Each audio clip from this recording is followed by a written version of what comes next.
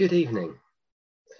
This evening's reading is taken from the book of Ezekiel, chapter 36, verse 22 to 32, and chapter 37, verses 1 to 14.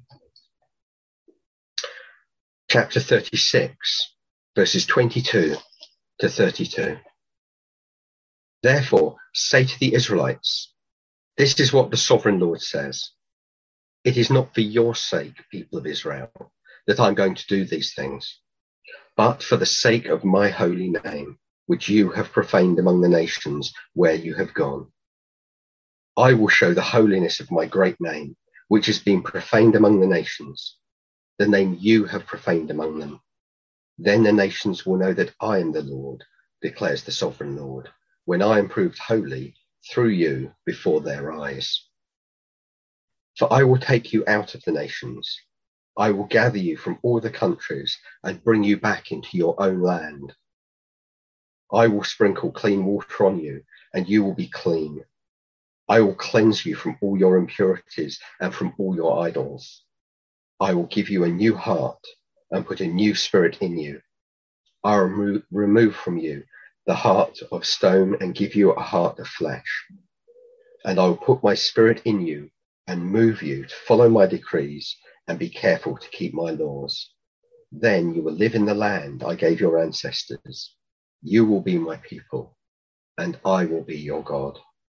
I will save you from all your uncleanness. I will call for the corn and make it plentiful, and I will not bring famine upon you. I will increase the fruit of the trees and the crops of the field, so that you will no longer suffer disgrace among the nations because of famine. Then you'll remember your evil ways and wicked deeds, and you will loathe yourselves for your sins and detestable practices.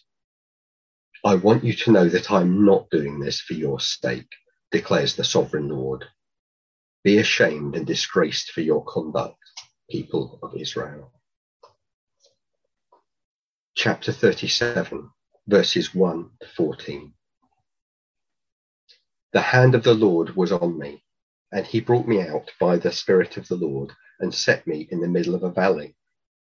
It was full of bones. He led me to and fro among them, and I saw a great many bones on the floor of the valley, bones that were very dry. He asked me, Son of man, can these bones live? I said, Sovereign Lord, you alone know. Then he said to me, Prophesy to these bones and say to them, Dry bones, hear the word of the Lord. This is what the sovereign Lord says to these bones. I will make breath enter you, and you will come to life. I will attach tendons to you and make flesh come upon you and cover you with skin. I will put breath in you, and you will come to life. Then you will know that I am the Lord. So I prophesied as I was commanded, and as I was prophesying, there was a noise, a rattling sound, and the bones came together bone to bone. I looked, and tendons and flesh appeared on them, and skin covered them, but there was no breath in them.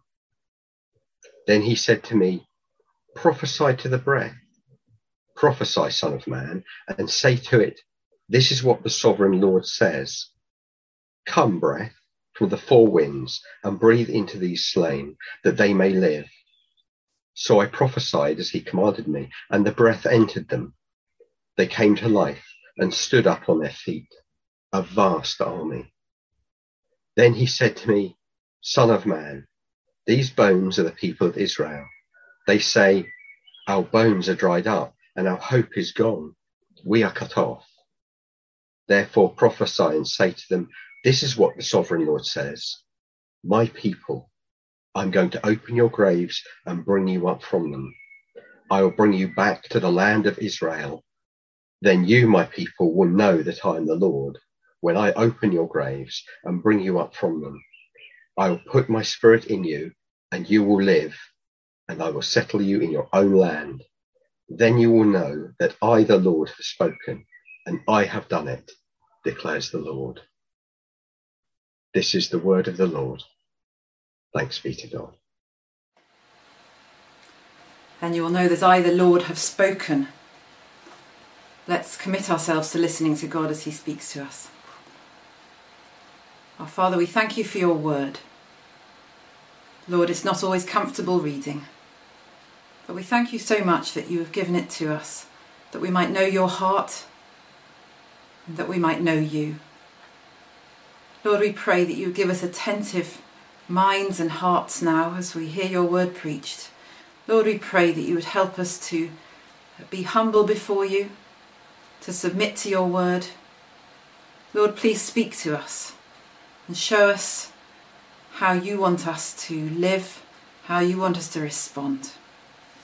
Lord, please be at work powerfully through your word. By the power of your Spirit, I pray. For Jesus' sake, amen. What happens when you become a Christian? Do you get a bit churchy? Do you become a little bit religious? Do you commit to giving God an hour a week on a Sunday morning if you've nothing better to do? The answer is that when you become a Christian, a resurrection takes place from spiritual death to spiritual life. It's a complete transformation of your life. In the imagery of Ezekiel 37, dry bones are brought back to life. The context of this teaching is that Israel is in exile in Babylon. They're under the discipline of God because of their sin, but God is going to have mercy on them, not for their own sake, but for the sake of his holy name, in verse 22. God is going to restore them to the land of Israel. And this will be like the resurrection of dry bones.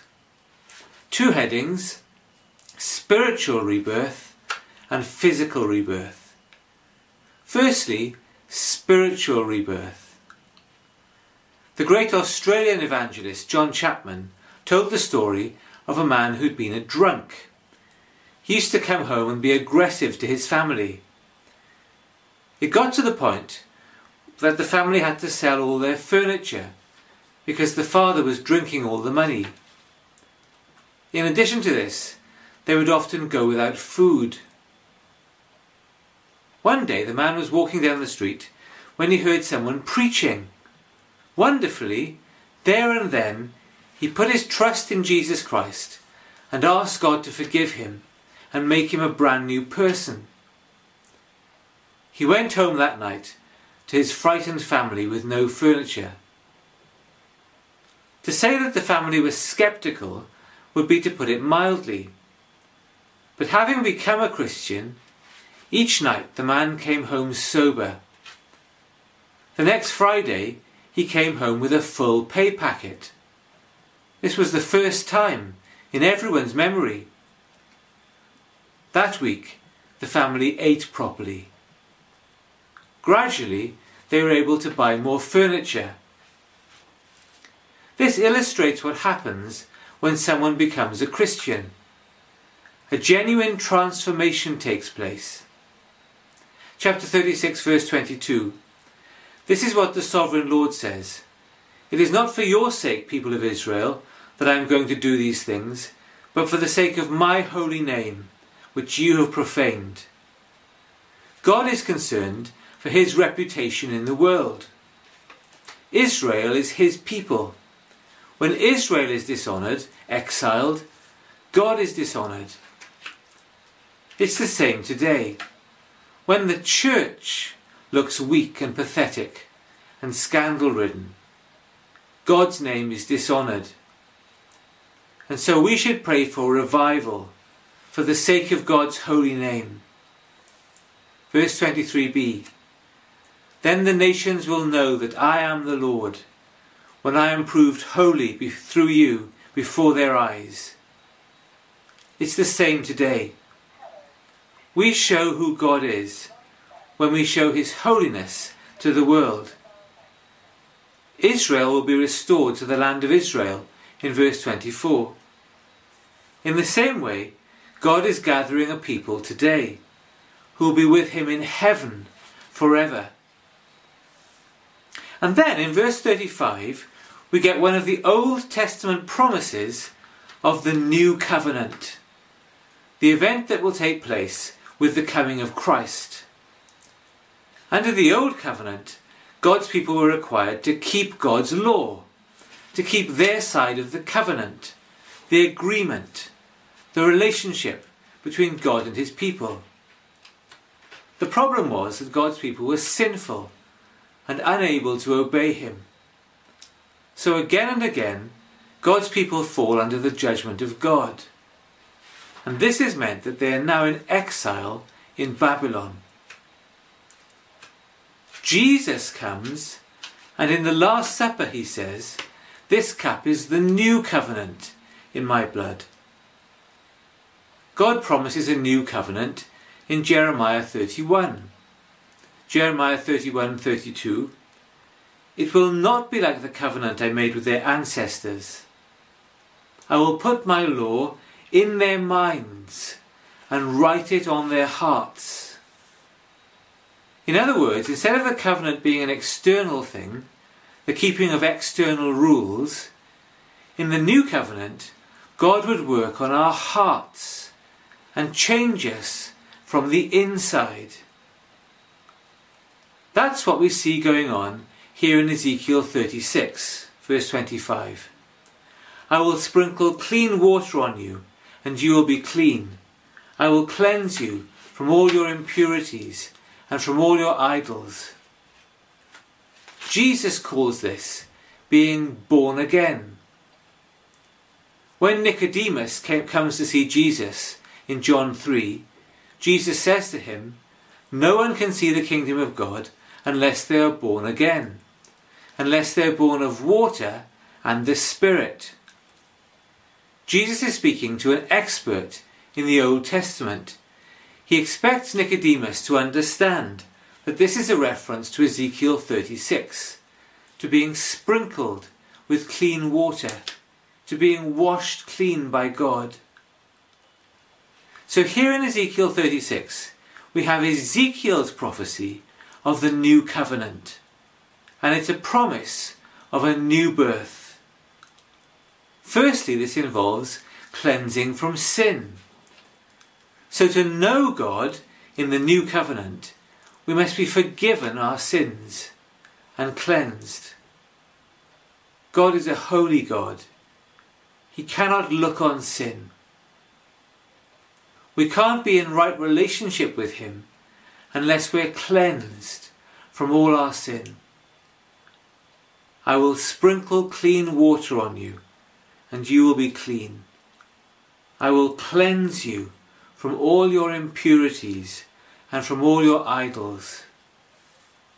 The new covenant involves cleansing. It also involves being given new life, being born again. Verse 26, "I will give you a new heart and put a new spirit in you. I will remove from you your heart of stone and give you a heart of flesh." So when we become a Christian, we don't just get a little bit religious, we have a heart transplant. Dr. Christian Barnard was the first person to perform a human heart transplant. On one occasion, he asked the patient, on whom he performed the heart transplant, if he'd like to see his old heart. He was the first person in the world to hold his own heart in his hands. It was in a jar. The patient said, "So this is my old heart that has caused me so much trouble." Spiritually speaking, we could say the same. By nature, our hearts are hard towards God. We have hearts of stone. We're ignorant of God. We're disobedient to God. We're hard-hearted towards God. But when God comes to us in the new covenant and makes us his own, we're made soft-hearted towards him. We're given a heart of flesh. This means we love God. We love his word. We love to be taught by him. We long to please him. Verse 27, and I will put my spirit in you and move you to follow my decrees and be careful to keep my laws. So we're born of water, we're cleansed with pure water, and we're made spiritually alive. God puts his spirit in us. Where once you were spiritually dead, as the Apostle Paul puts it in Ephesians 2:1, dead in your transgressions and sins, where once you were spiritually dead, now, because of God's Spirit, we're spiritually alive, born of the Spirit, in Jesus' words. And wonderfully, when God puts his Spirit in us, a transformation takes place. Where once we were only inclined to disobey God, now he will move us. In Ezekiel 36:27, he will move us to keep his laws. I'm so grateful for this. By nature, we're disobedient. In our new natures, as born-again people, we actually want to obey God. We are moved to follow God's decrees, and we are careful to keep his laws. This is a wonderful thing. It means we can become godly people. Not perfect until heaven, but godly. Verse 28. Then you will live in the land I gave your ancestors. We will be in heaven with God. You will be my people, and I will be your God. How tremendous! Because God takes the initiative, because God gives us spiritual life, because God makes us born again, even when we would never have wanted this for ourselves, even when we would only have been hard-hearted towards him, because God gives us a heart transplant, we will be his people and he will be our God. We will know him. We will be right with him. Verse 29. I will save you from all your uncleanness, and God will bless us. He will prosper us, his people, in the land, which for us this means he will bless us in heaven. Look what happens before God saves us. Verse 31.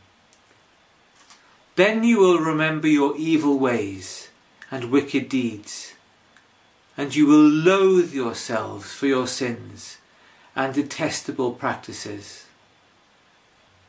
I wonder, has this happened to us?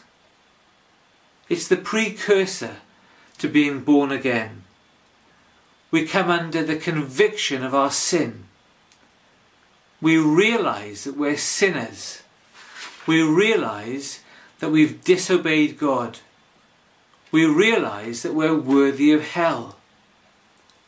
And we loathe ourselves for our sin.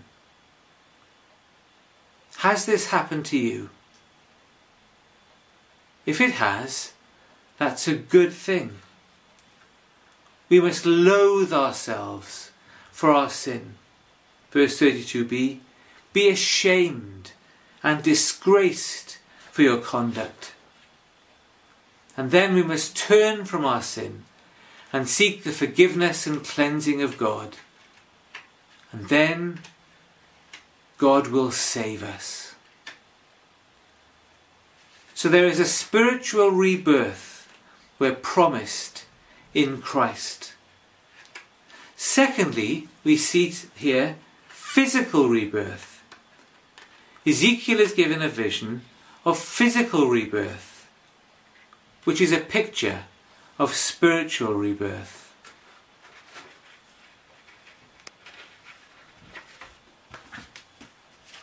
Into chapter 37 now.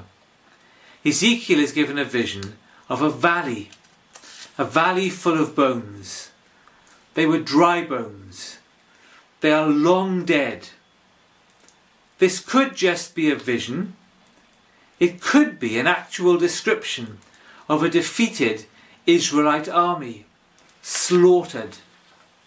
Verse 3, God asks, Son of man, can these bones live? Then God says, verse 4, prophesy to these bones, dry bones, hear the word of the Lord. What is the prophecy? God says, I will make breath into you, and you will come to life. I will attach tendons to you, and make flesh come upon you, and cover you with skin. I will put breath in you, and you will come to life. Then you will know that I am the Lord. So in case we didn't get the message in chapter 36, God gives a powerful vision, a visual picture in verse 37. Israel is like a valley of dry bones. There is no way they can give themselves spiritual life. There's no way they can get back to the land of Israel and live as God's people. They're spiritually dead. And it's the same for us. We're just a pile of dry bones until God comes and works on us and brings us to life and restores us. Verse 7. So I prophesied as I was commanded, says Ezekiel. And as I was prophesying, there was a noise, a rattling sound, and the bones came together, bone to bone. I looked, and tendons and flesh appeared on them, and skin covered them, but there was no breath in them. Notice the power of God's word. It is as Ezekiel prophesies, as Ezekiel speaks God's word, in the power of the Spirit, that the resurrection takes place. The great Bishop of Liverpool, J.C. Ryle, wrote a book called Christian Leaders of the 18th Century. Ryle comments that before the evangelical revival of the 18th century, England had almost no interest in God and very little interest in morality. The poor were ignored, the vulnerable overlooked. The clergy were notorious. They did as little and preached as seldom as possible. When they did preach, their sermons were atrocious. It's comforting to reflect that they generally preached to empty benches. What changed in the 18th century? Well, radical transformation took place because a few people, not generally the wealthy and powerful, a few people preached the word of God in the power of the Spirit, and Britain was transformed. We became a very Christian country for about 200 years. Verse 9. As he prophesies to the breath, come breath from the four winds, and breathe into these slain that they may live. And breath entered them. They came to life and stood up on their feet, a vast army. This is how impossible it looked for Israel to be restored to the land of Israel from the Babylonian exile. They say in verse 11, our bones are dried up and our hope is gone. We're cut off. For God to restore them to the land is, verse 12, to open your graves and bring you up from them. I will bring you back to the land of Israel. In the same way, it takes a resurrection from the dead for God to gather us as his people and eventually to take us to the new creation, to heaven, to be with God as his people. But when God gives us new birth, verse 13, then you, my people, will know that I am the Lord. I will put my spirit in you, and you will live, verse 14. And all the glory goes to God, verse 14b. Then you will know that I, the Lord, have spoken, and I have done it, declares the Lord. Well, let me draw the threads together.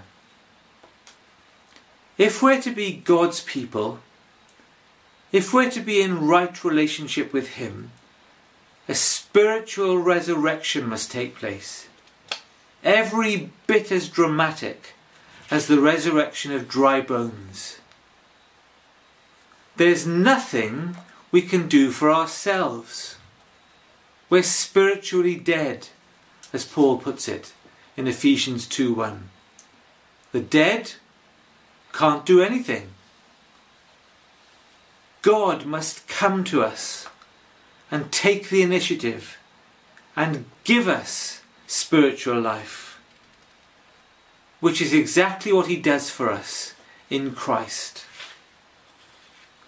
And even more wonderfully than restoring God's people to the land of Israel, God will restore us to heaven, to be with Him as His people. And all of this demonstrates the power of God's word, proclaimed in the power of the Spirit.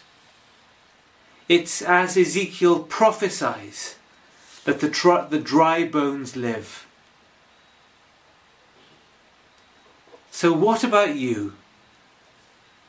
Has a spiritual resurrection taken place?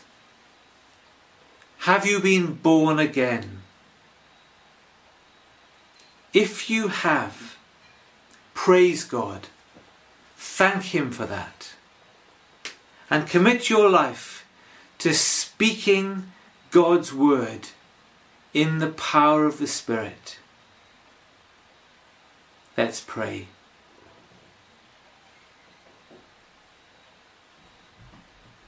Father, we thank You for the spiritual new life You give us in Christ. We confess, Lord, that without You we're spiritually dead, dead in our trespasses and sins, and that there's nothing we can do to save ourselves. Thank You that You take the initiative. Thank You that You come to us and give us Your Spirit and give us new life.